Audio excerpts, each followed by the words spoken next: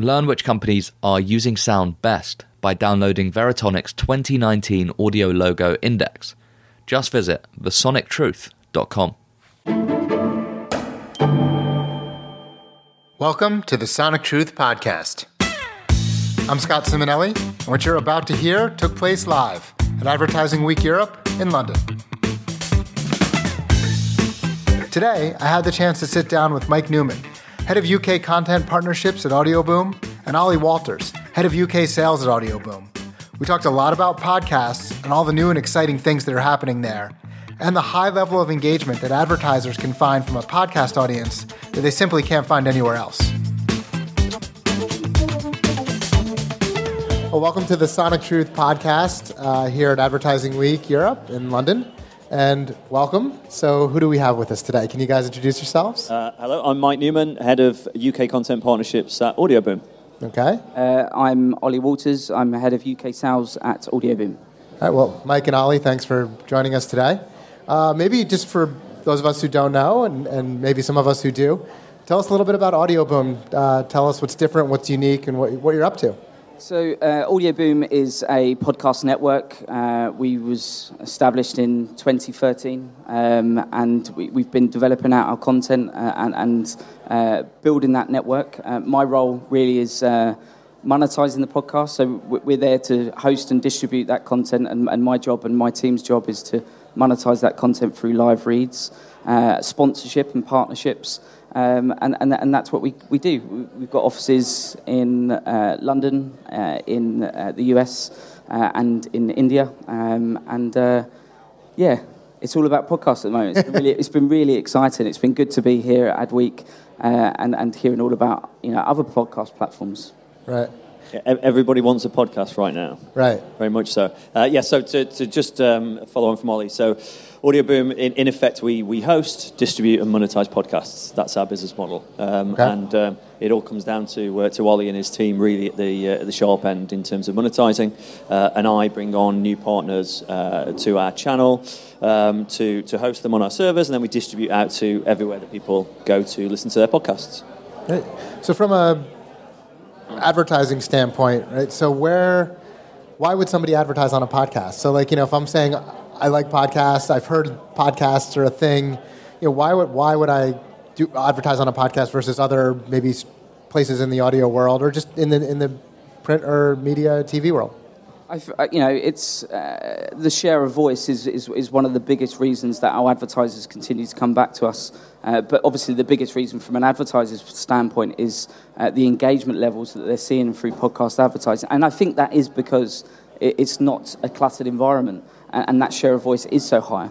The other reasons, and there's many that I could list out. The other one is what the host of the podcast and those influencers of the podcast brings to the table in terms of delivering those live reads. We've got a long process that when it comes to advertising, we make sure that, from a host perspective, they get to experience the products, they get to use them. The worst, the last thing that we do is say, here's a script, read this live read. Because from a listener's point of view, they see through that. So when the host is talking from experience and endorsing the product, it really does drive great engagement levels. And our advertisers continue to come back. Great. And then from an audience standpoint, is it a diverse, big audience? Because I think you still get people, we were saying earlier, I thought someone at dinner last night asked me, what's a podcast? Yeah. Right? And which seems insane, right? So from an audience standpoint, are you seeing 18 to 50, where is the spread? Where's that sweet spot for podcasts today? And that's likely to evolve, I imagine. It is, yes. At the moment, the biggest audience chunk sits in the 25-44 bracket, which is not surprising. 25-34 seems to be driving that forwards. It does stretch out into the kind of the plus 50 as well. The latest research that I've seen from Radar in the UK, they do a quarterly Midas survey, suggests that currently around 12% of the UK population have said that they listen to at least one podcast a week. And I think we're seeing that growing. I think what is challenging for new entrants to the market is that there's a huge amount of choice. So at last count, I think we saw there was over 600,000 podcasts currently available in the Apple Podcast Store. So getting through that and finding the right podcast, the good podcast to listen to, that's a consumer challenge for us as well, to really help Ollie's team really to make sure that those advertisers are finding the right audience. But yeah, it's kind of the 25, the 44. It's male skewed at the moment, the data would suggest, but that changes depending on the genre that you're listening to.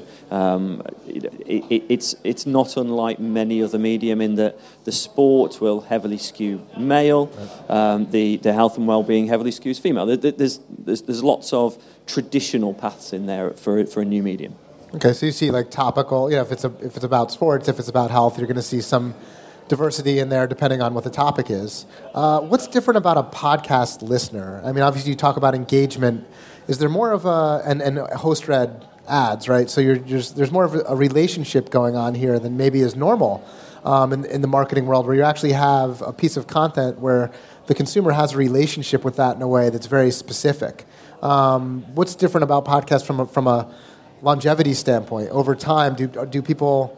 are they engaged initially, and are they more likely to keep coming back? Is there a longer relationship maybe than a banner ad or a search ad?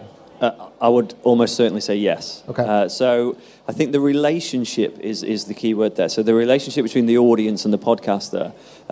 From anecdotal evidence, the return of clients that we're seeing because those audience members are engaging with the messaging. The live show sellouts that many podcasts are now doing live shows, and they are delivering those to sell-out audiences.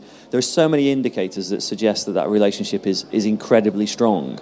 And I think, for me, because a lot of people will compare it and say, well, how are the podcast audience different than the radio audience, for example? And I'm a ex-radio guy, and I love radio, but it enjoys an incredibly huge and diverse audience.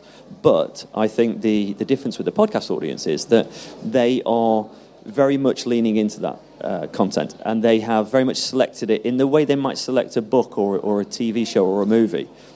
They know exactly what they want, they know the kind of topic they want, and they're going to take time to listen to it, usually on their own. So all of our studies suggest that podcast listening is done as a solo activity. So that engagement level then between the podcaster and the audience is incredibly high. Whereas in radio, obviously, it's a huge mass medium, but a lot of people will listen to it passively. And that still works, and there's plenty of very active, involved listeners of radio. So I'm not suggesting that they don't enjoy that as well. But I think the majority of the podcast audience have that very intimate relationship with the podcast. That's a really interesting point, and I think something that people take for granted, especially at our ripe old age, maybe the three of us, but the expectation that it's on-demand content. And I think in some ways the word podcast can sometimes distract from the fact that this is audio content, but it's being consumed on demand, and the expectation of my children, and I think of maybe there's a generational gap here, but everything is consumed on demand. There's no such thing as this is on now, and so that also gives you a different paradigm when you're looking at advertising and marketing, right? Somebody raised their hand and said, I select this. This isn't just on while I'm in the car. I chose this. So that gives you a different way to engage with a kind of potential customer if you're an advertiser. And maybe that's perhaps why direct response has had such firm footing within podcasts. And what do you see? Does the on-demand nature come up in your conversations, or is it just kind of taken for, like, of course it's on demand? Or do advertisers or people ask questions about this? To be brutally honest, no, they don't. I just don't think they look at it in that level of detail. I think that they've got a podcast, or they've delivered a live read, it's been effective, they come back to us and they use it again. And going back to direct response advertisers, that was it's still incredibly key for us. It's a big market for us in the US. That's 90% of the business is direct response. When I started Audioboom in late 2017, all of the advertisers were those, they're big brands, but they're not big blue chip brands. There's, direct response is, it's very much performance driven. Their return on investment is crucial, and that played a really huge part. What we've seen over the last 12 to 18 months is bigger brands starting to come on board and using podcast advertising as a way as brand awareness or to change perception. So, for example, Bose sponsors one of our podcasts, which is called Beyond the Grid. It's an official F1 podcasts, and Bose sponsor that. They get that title sponsorship. So it's then what can we do which is beyond just a live read? You know, could we have Bose integrated into the artwork that sits on Apple? Could we, every time Tom Clarkson, the host, you know, has an interview with Lewis Hamilton, could we have him wearing the Bose headphones? And it's those bigger partnerships that we're starting to have. Right. Because I just don't think, you know, brands or, you know, marketing individuals appreciate, or they're starting to appreciate the scale that podcasts can offer. Right. Now, and that's, you know, direct response marketing it's common that they're the early adopters to new mediums, because they're just, direct response marketers are very good at marketing, and they were the early adopters to the internet. And because they came from the world of direct mail, where it was very expensive to make mistakes in direct mail, you know, the cost of postage and print and all these factors. And then the internet was kind of the Wild West, and it was cheap and easy to create content. And direct marketers brought some of that rigor online first. And then, of course, now larger brands and others have come in. And audio, I think, is potentially no different, as we see with podcasts. You have direct response people coming in. They're very good at measuring ROI. They're very good at understanding it. And then bigger brands will come in. And with that demand and that evolution, which is hopefully what we all want, and I think is happening, becomes a larger appetite for data. And so, you know, Veritonic, as an example, you know, our company measures the effectiveness of audio creative. And so whether we work with a brand or an audio platform or whoever, we're trying to understand, is this a good or a bad experience from an audio standpoint? And audio is very specific and it's very different. And the power of audio is something that I think we'll hear a lot about this week. It's amazing that we're having multiple conversations here and panels and interviews like this that are about audio. Whereas, you know, last year we weren't necessarily having those conversations. So we're seeing that evolution. As you see bigger brands come in to your world, what's different? Do they expect different metrics? Are there different expectations than a direct marketer? Or, you know, how does that change versus, I think, you know, one of the analogies we use in the US is you've got like, you know, Me Undies or Simply Safe or, you know, all these kind of podcast lifers who've been at it for a long time, or like SeatGeek is one of them in the U.S. that's like sponsors a lot of podcasts, versus Toyota or Coca-Cola or Pepsi, or even Bose is more of a brand marketer. What's different about a brand marketer from a direct response marketer for the podcast world? You know, I think from Bose's perspective, you know, it was a unique opportunity for them to get involved with the F1 and be amongst the F1 environment, because at the moment they sponsor Mercedes, but that's quite limiting. So, you know, from an F1 fan perspective, you know, if someone else supports Ferrari, they won't be interested in necessarily the sponsors of Mercedes. So this was an opportunity for Bose to reach out to those hardcore and casual fans. So, you know, and obviously their QC35.2s, their headphones is what they were promoting. And we could deliver that really naturally, you know, in a podcast environment, and, you know, the benefits of those headphones and the audio quality and et cetera, et cetera. And that works really well for them. But, you know, other big brands like The Economist, for example, it's one of our biggest advertisers. It's still very much a big brand, but their creative executions in live reads is still very much subscriptions, and pushing those subscriptions to The Economist. And they do that with a really, you know, a unique call to action of, you know, use this code, or, you know, for example, one of our podcasts is No Such Thing as a Fish, you know, so it'll be text fish to this text number. Right. And that's how they measure the success of that. So, you know, the bigger brands are coming in, but there's still a direct response level. DHL, another big advertiser of ours, also featured on Beyond the Grid. Again, there was a reason. It was a competition that they wanted to promote. So it's not always about brand awareness. These bigger brands don't need to just focus on that. There's an opportunity as well to incorporate direct response and performance marketing. Right. And so how many different podcasts, so you mentioned a couple there and kind of where there was some success with brands. How many different podcasts are running across Audioboom, for those who are not familiar with the platform? So there are two strands to our business. So one of the strands is a subscription model. So that is podcasters who want access to our hosting service and our distribution service, and then the analytics that comes with that. But they don't want to monetize, or they're not quite big enough for us to monetize. So they pay for that service. A subscription model in a kind of Netflix style. So that's $9 a month, and so we have multiple thousands of users of that service. And then on the ad side, so I guess that's the hosting and distribution element of what we do. when you add in that third tier, the monetization element, we have, again, multiple thousands. So we have offices here in the UK, office in the States in New York, an office in India, and then third-party arrangements in other parts of the globe. And so we're able to work with those partners globally.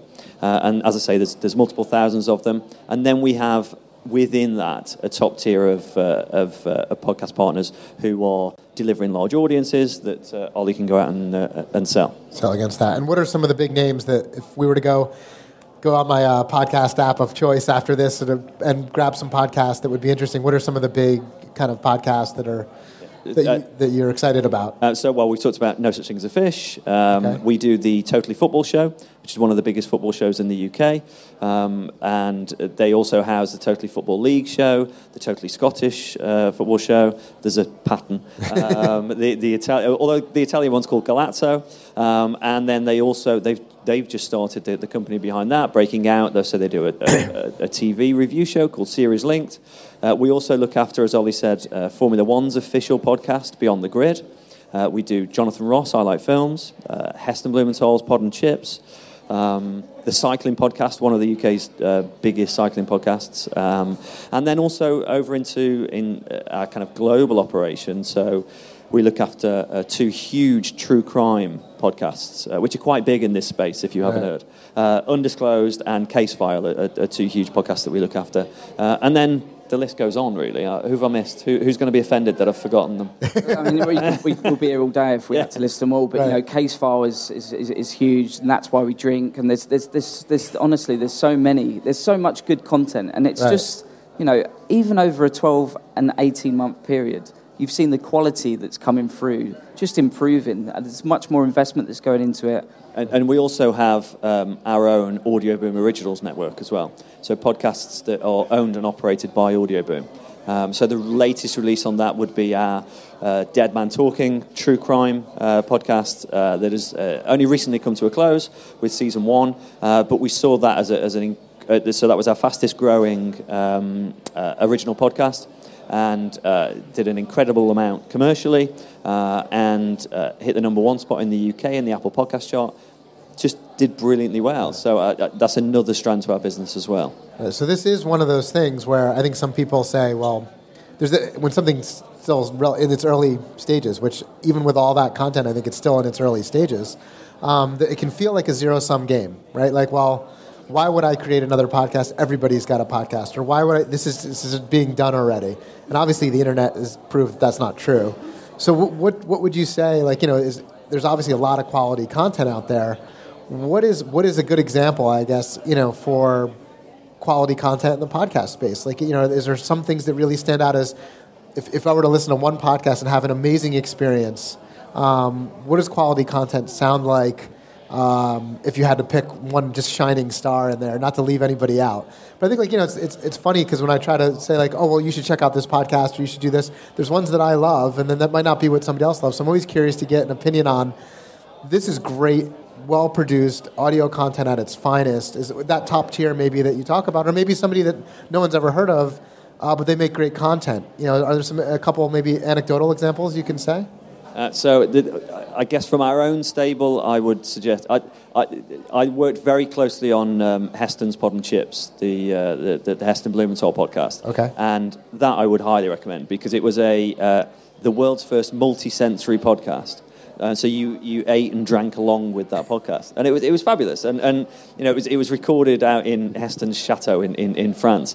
But I think the scope and the imagination around that and the use of audio in that space for me was really fascinating. I thought that was fabulously done. And I could list all of our partners. That's good though. I pulled one out of you. That's good. And that's if it's eating and drinking involved, I'm in on that. So just in closing it out, I think it's really fun to see the power of audio kind of come through. And I think to be audio first now for something is a reality, right? And I think it's not a second nature kind of initiative the way it was on TV, which is in a television or video world, you look at that 90% of the time and money is spent on the visual and maybe 5 to 10% on the audio, but it's certainly not 90% of the outcome, right? Emotion the voice, the music, the sound is nothing stronger at creating that emotion more quickly. And frankly, nothing's better at creating that emotion over time. There's no other medium where 5 seconds of time, like an audio logo or a sonic logo, can live for a lifetime. Right? Audio is ridiculously powerful, and it's exciting to have these conversations. It's exciting to see new ways where it's coming out. And I think, whether it's called a podcast or whether it's called anything else, I think it's a perfect marriage of an audience that's well-known, an audience that has an ongoing relationship, in a medium that's extremely powerful. So I think you're at a very exciting place, and we're excited to see where it goes from here.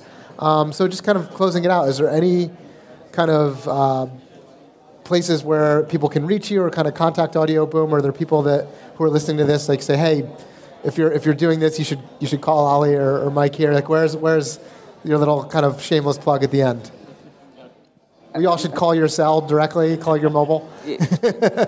Call me. Look, there's right at the camera. We're contactable. You go on audioboom.com and our email address and details are up there. But but do call me. That's it. No, thank you very much. Thank you for the opportunity. No, thank you. This is really exciting. Cool. Thanks, guys. Thank you. Yep. You've been listening to a podcast production of AW360, the year-round content destination from Advertising Week. Visit AW360 at 360.advertisingweek.com and be sure to check out the other AW360 podcasts now available on iTunes, Google Play, and Stitcher. Producers on this podcast are Richard Larson and Jack Hirschman, with music provided by Audio Network. For more information on Advertising Week, the world's largest gathering of advertising, marketing, and technology leaders, now in 5 markets around the globe, visit www.advertisingweek.com.